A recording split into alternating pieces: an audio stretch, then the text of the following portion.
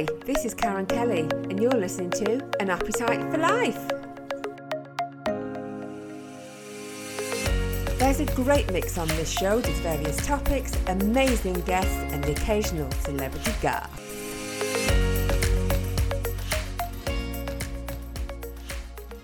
So welcome to the show, and my guest today is a retired police officer, and she's author of Be Kind, No Excuses, which is a guide to help teenage girls recognise abusive behaviours in intimate relationships. So my guest today is Ree Pearson. So welcome, Ree.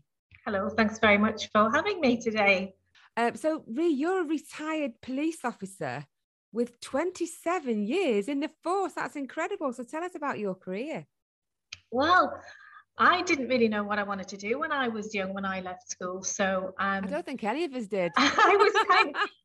There used to be me and my friend Janet, who lives in Holland now. She's more Dutch now than English, but we used to check out every Thursday night. There used to be an advert in a local paper.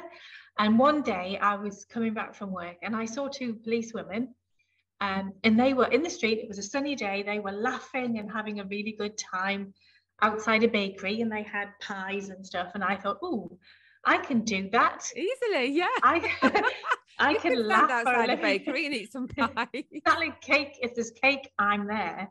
And I saw that. And then the following Thursday, when Janet and I were checking out that local newspaper, I mean, it was a newspaper. It wasn't online. My God, it was the 80s.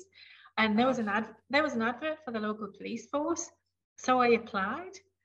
So I blame Lynn and Margaret, who I actually subsequently met.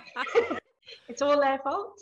So how long was the training then? Because I know it's quite intense. I think you might need a degree now, don't you, if you wanted to become a police officer? Yeah, I think what was the training like back then? It was fun, actually. Did you eat cakes all the time, Henry? You ate a lot, actually, because about 25% of the training, when they sent you away, I went to Durham headquarters, which was Akeley Heads, but there's different places around the country. And 25% of your time is actually in physical training. You know, you're getting fit, you're learning how to restrain people, you're learning how to do your life-saving certificate in the swimming pool. So you eat a lot. I mean, literally. And I was like this skinny. I was running everywhere. I was doing like ridiculous amounts of running because they kept you there and you slept there. They don't do that anymore. I don't think it's residential anymore, but being residential was like part of the fun of it, really. But you spent a lot of time, you were completely immersed in it. So they would say, you can't go out. So you were there like from a Sunday night till a Friday afternoon, and you would do anything to get off site. So I used to go for a 7-mile run just to get off the campus. Do you know what I mean? It was mad. It was really good fun. I bet it was. And then you do 2 years in your probation. So at some point, if you're useless, they can get rid of you. But it's obviously the policing is a very intense thing, and you see people at their worst, but you see people at their best as well. And I always figured I was very privileged to be able to go and have the powers that are given to a police officer. I mean, you can take somebody's liberty, which is huge. That's huge. Just talking about your training, I'm going back many years myself as well. It must have been, it may have been the early 90s, and I had an interview for the police. I think this is before my cabin crew career, I can't remember. And we went to Wales for the weekend because I loved it. I loved the idea of going to Wales, doing all this fitness. Yeah. But you weren't really allowed to speak unless you were spoken to during the training. And I kept opening my mouth because I can't keep quiet. I think I was number eight, 10 press-ups. So you have to do all these press-ups. I couldn't do a press-up for the life of me. I still can't. But I did absolutely love the whole idea of it, and the training and the beep test and all the rest of it. I did love it, to be fair. I did. You get a little heart, your heart's going because you think, I've got to do the beep test. Yeah. And you're like worried. And you're worried. Do you know what I mean? Yeah. But if you've got any level of fitness, you could do the beep test in the time required in the backwards crab very easily, couldn't you? Oh yeah. You're still worried. I was on my intake. We used to have to do a 1.5-mile run in like 11.5 minutes or something. Oh my goodness. Oh yeah, that's not and bad. That's but good. I That's was good, yeah. I was my intake. I was with a guy whose brother's an Olympic medal winner. So Paul was always like, come on, because he knew how to run because it's like his DNA. Yeah, of course. He had the training. I was like, I was really fortunate that he was there because I was never a runner really. But then you had to be. So I thought, well, if I'm gonna do the job, I have to be a runner. Yeah, you have So to be fit, don't you? yeah, you have to be fit. You have to be fit. So, Ree, you were appointed as a domestic violence officer. So, how far into your role were you appointed that, and how old were you? Gosh. And also, how did you feel about that? Is that the direction that you wanted to go into? No, I'm not at all. I'd got a job in what they used to call the crime desk. So I had an indoors job. I had started my family. I was in my late 20s. It's actually my son's birthday today. Oh, happy birthday. So 28 years. Wow. So I was in my late 20s and it was in the 90s. So there were not that many female officers around. No. And a female officer, had to have the job of the domestic violence officer in the police station, because the domestic violence officer would call the victims the following day and say, oh, don't worry, it will be all right. So like do all that pink and fluffy stuff, which was really very patronizing. Yeah. But and it was then, isn't it funny when at the time we just accept that was our role? Yeah. It was crazy. It was just like, what? Also really dangerous just to ring them. Yeah. Just, without any thought about it, you just like pick the phone up and ring them. Anyway, yeah, exactly. It was always a pregnant policewoman, and the pregnant policewoman at the time was having a really difficult pregnancy, and she called in sick. So at the time she called in sick, when the boss is coming off the phone, I'm walking past his office door, and he shouted me in and he said, Jane's not well. You're going to have to do this job now. And I was like, I don't want to do that job. No training or anything? No. No, you're laughing at me. So training? Definitely no training to be a domestic officer. Okay. It was like 1996 or something. It's like no training. You just learn on the job. You learn on the job, don't you? Well, it wasn't about safeguarding. No. At all. I don't even think that word had been invented then. No, it's a different world now, isn't it? Yeah, totally. Completely different. But what happened was I looked at it and the boss said to me, because I said, oh, you want me to ring them and you want me to count paper clips and tell you how many incidents there've been the next morning, and what's the point? And he said, all right, then let's look at it, because he knew that the majority of calls that were domestic related would be repeat calls. Like if you phone the police if you phone 999, your heart's pounding, right? But how many times in your life do you have to do that? Exactly, yeah. Not many. If you get burgled, maybe, I don't know, depends on, certainly in Northumberland, probably never. If you get burgled, it might be once in a lifetime thing. If you get your car stolen, it might be a once in a lifetime thing. Yeah. If you're a victim of domestic abuse in your home, it's constant. Yeah, because women and men tend to just kind of, well, I don't mean accept it, but they don't believe it's happening at first, do they? So they don't know that it's abusive at first. They don't know, and by the time you're in that relationship and you're in a home together, and so these calls are coming in, repeatedly coming into the police, and they're a drain on police resources. So the boss said to me, see what you can do to reduce. That was my job, was to reduce the number of repeat victims. So I was like, right, okay, I'll do that. And that's where I started, really. Didn't want it. I didn't have any choice. He told me, he was the chief inspector. I just did as I was told. So was your career mainly in that area then, as a domestic violence officer? Well, what happened off the back of that role, the things I did at that police station area, I then got a job at the headquarters.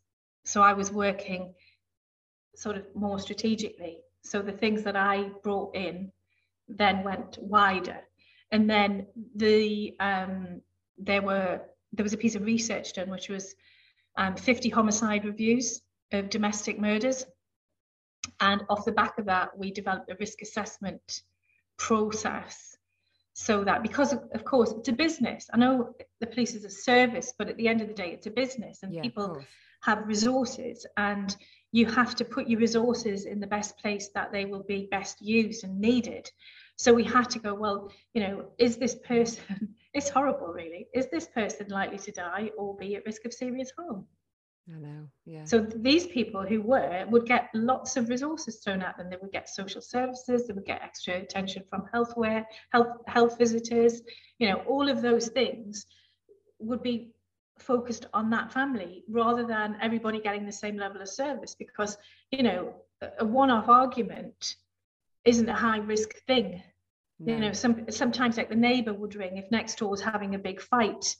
That might be a one-off fight, and obviously the police have to go and it is dealt with, but that, you know, that's a one-off thing, whereas something that's constant violence and abuse and comes over and over again, that needs a lot more attention than that one-off fight. Even though that one-off could potentially end up quite serious, couldn't it? Oh well, yeah, it could. But if it's a one-off fight, then it's a one-off fight. But if that then evolves and becomes another fight, then it's not a one-off, is it? Yeah, so it's about looking at the number of incidents and then the risk level attached, like the seriousness and risk of harm attached to each one. But then there could always be, and it happens where, you know, you only have to hit somebody once to kill them. That's fair enough. Exactly, I know. It's a minefield, isn't it? It's awful, yeah. So, but with your career, which is a fantastic career, you're no longer in the police force now, are you? So when did you retire? 2015. Wow. So not I retired. Well, it's not that long ago. Really? 6.5 years.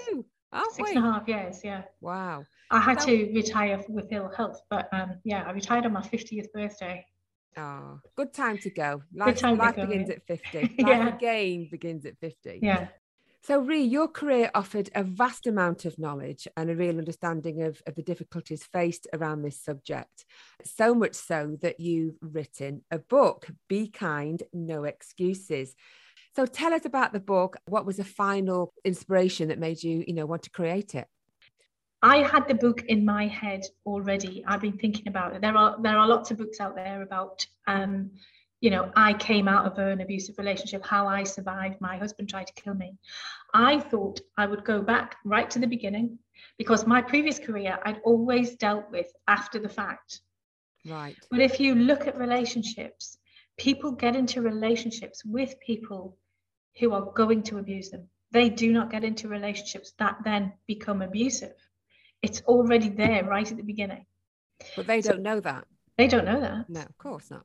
They don't know that. And people don't know what the red flags are. When I started talking about red flags, people were saying to me, what are you talking about?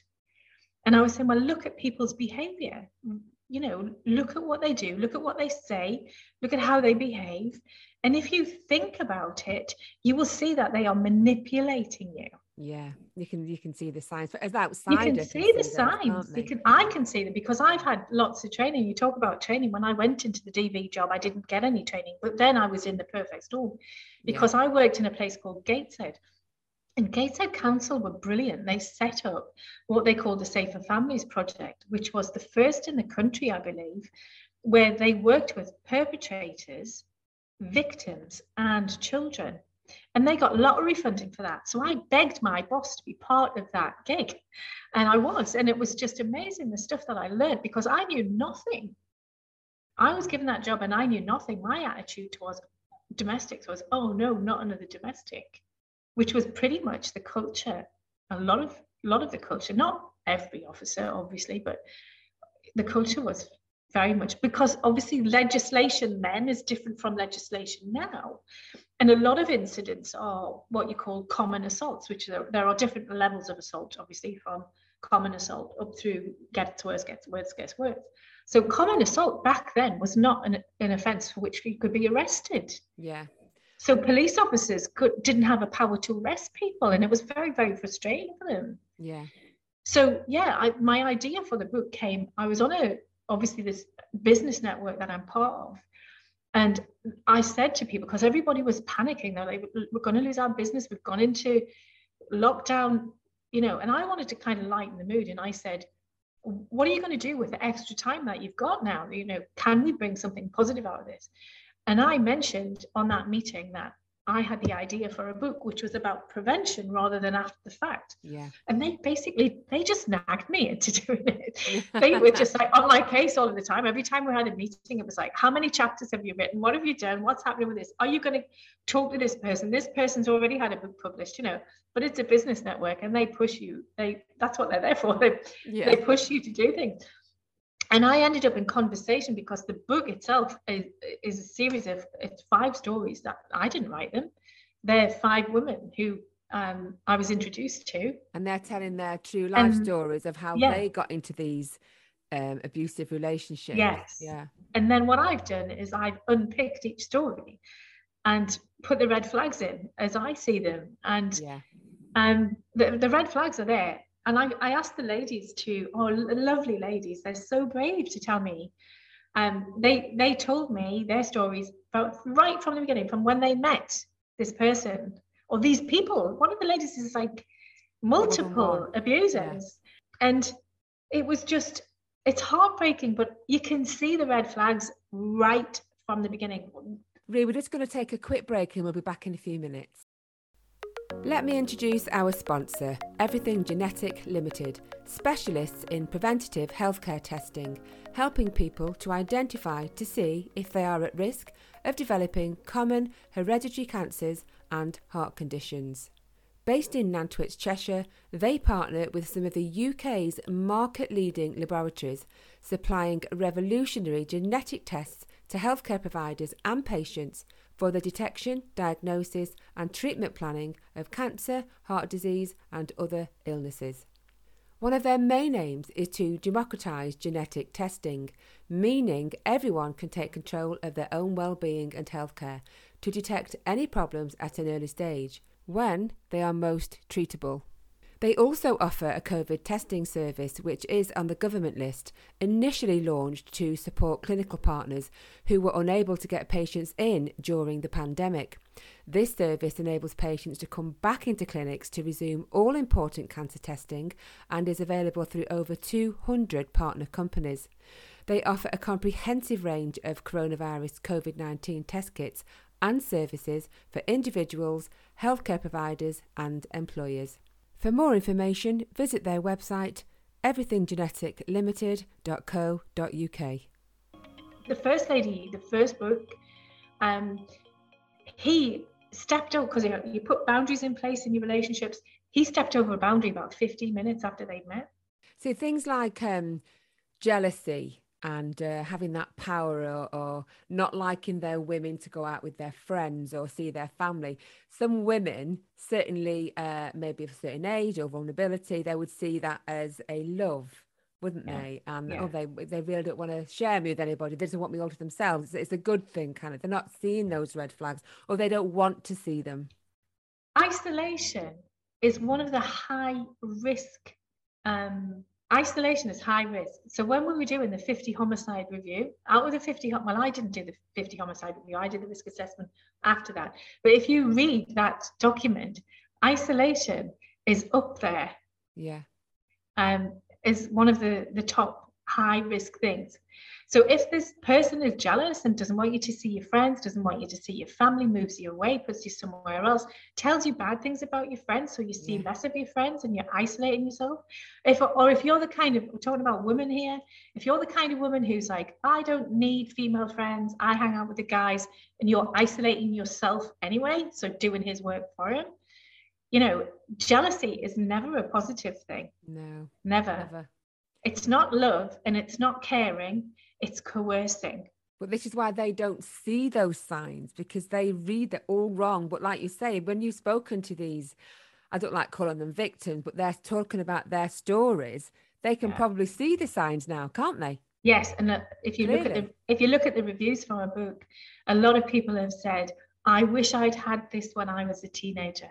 Yeah. Which is heartbreaking. So what other red flags are there that you can share with us? Okay. The book was intended to be for teenage girls. Yeah. It so happens that big girls don't know the red flags either. And neither do big boys, because boys can be in abusive relationships too. Of course, yeah. So I'll give you a couple of examples. You go to the cinema with your mates and you've got a new boyfriend And when you come out the cinema, your new boyfriend's there, and he says, "Oh, I knew you were here. I just thought I'd come and walk you home." Is that caring? Or is that watching you to make sure that you are with the people who you said you would be with? Well, you see, if that was the first time, that the person might think, "Oh, how lovely, he's come to walk me home." Yes. But then if it was happening time and time again, Yeah. red flag. Red flag. Yeah. For sure. Yeah. What about turning up at your house without telling you that they're coming? Are they checking to make sure that you're in because you said you'd be at home? Another red flag. Yeah. Texting all of the time. Where are you? Definitely. Where are you? What are you doing? Yeah. I tell you what really winds me up as well. What you thinking? Gosh. Yeah. No. That's a biggie. Yeah. So there are lots of under the radar stuff that's nowhere near criminal. I mean, if you look at people, older people, you know, older women, older men in relationships, the majority of the abuses are not criminal. But then they build up and build up and build up. It just builds up, yeah. And telling a joke at somebody's expense, that's another one. You know, if somebody tells a joke at your expense and you're not laughing, it's not a joke. No. And then you say, "Well, I don't think that's funny." And then the abuser says, "Oh, you've got no sense of humor." Exactly. Or I was just pulling your leg, or "Oh, I didn't mean it." Yeah. Well, actually, I would just turn around to them and say, "Tell me in that joke what was funny. Could you explain it to me, please?" Yeah. And the other thing as well that you hear is telling that other person in the relationship what to wear. Don't wear that, whether it's too revealing, if it's a female, or because they don't want to attract attention to their partner, sort of thing. And then they're thinking it's wonderful, so they're literally covering up and not wearing. But there's a poem which I can't remember who wrote it now. Becky somebody, and it's basically for women. It's like, well, if you don't wear sexy clothes, you're frigid or you're a frump. Yeah. But if you wear sexy clothes, you're a whore. Yeah, you can't win. If you're quiet, you're you're too shy, you're not good enough. But if you're outspoken, you're just like a man. Yeah, you can't win, can you? You can't. And there's like this whole poem which is brilliant. I wish I could remember her name. You will after the show. You'll remember it. I will. Yeah, I will. Yeah. Is there any particular stories or families that you've come across that are kind of really resonated with you? Oh God, there are so many, and obviously I can't talk about specific cases, but I did have a lady whose partner was so violent. He was so utterly violent. Her children are all taken off her. Oh gosh, it's heartbreaking. And she, without going into too much detail, she was really victimized by the system. And did she manage to get her children back down the line? Oh my goodness! So she's still living with that then, living with that abuse. Yes, and he was vile. He was utterly. I mean, we had cameras in the house, and we, it was recorded, and he was beating her up. Properly not like TV beating her up, guys. No. I'm talking like properly beating her up. Oh gosh, horrendous. Unedited, in front of tiny children. So, what are your thoughts on how violence against women is tackled in the UK? Okay. And how is it tackled in the UK now? There are lots of brilliant organisations. But like I said earlier, my work is about prevention rather than cure. Yeah. And I just had a meeting with a lady this morning who's working in education. Her organisation is working in prevention. In the UK, domestic abuse happens in the home. Yeah. If you look at the statistics, if people read my book and I can reduce the number of victims as reported by the British Crime Survey, if I can reduce those numbers by 0.5%, that's 11,500 people in a year. Wow. 0.5%. So the figures are ridiculous. Yeah. Violence outside the home in the UK, violence against women in the UK in the last 12 months is absolutely gobsmackingly disgusting. Yeah. And the thing is, it's going on. It could be your next door neighbour next door, but too, it's going on all around you. It's not just in certain areas, is it? It's everywhere. It's everywhere. Yeah. How? Because I'm going to say something controversial. Okay. The problem is men. Mostly, if you look at statistics, it's mostly men who murder. Yeah. It's mostly men who are violent, and it's only men who rape. We need to look at men working with boys to teach them respect and empathy and educate them from a young across the board. As for how the government deals with it, when Sarah Everard was murdered, the government said they would give £25 million to make the streets safer. Now, I don't know about you, but I've never been assaulted by a lamppost. I have occasionally fallen off a curb and hurt myself. Yeah, I see your point. The streets are not unsafe. Yeah. Men outside are unsafe. Yeah. They said 25 million. Domestic abuse and violence against women costs this country £66 billion a year. Well, I tell you what, I did want to, while we're talking about that, let's just brush on Clare's Law, because this is a domestic violence disclosure scheme, isn't it? Just explain to our listeners what that is.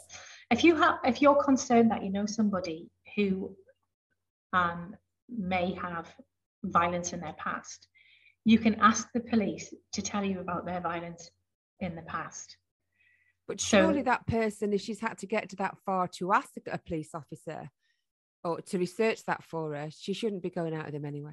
I would say that the majority of people who ask about Clare's Law are not the person who's in the relationship, it's a person that they know. Right. So it'll be their friend or their sister or their mum. Yeah, I see. And what happens is the police will pull together the information and they will give the information to the person who is at risk. Right. So, for example, if my sister got into a relationship with somebody who I thought was dangerous, I could go to the police. They would pull the information together, and then they would, if they found anything, they would give the information to my sister. They wouldn't give it to me. You, even though you'd made the inquiry.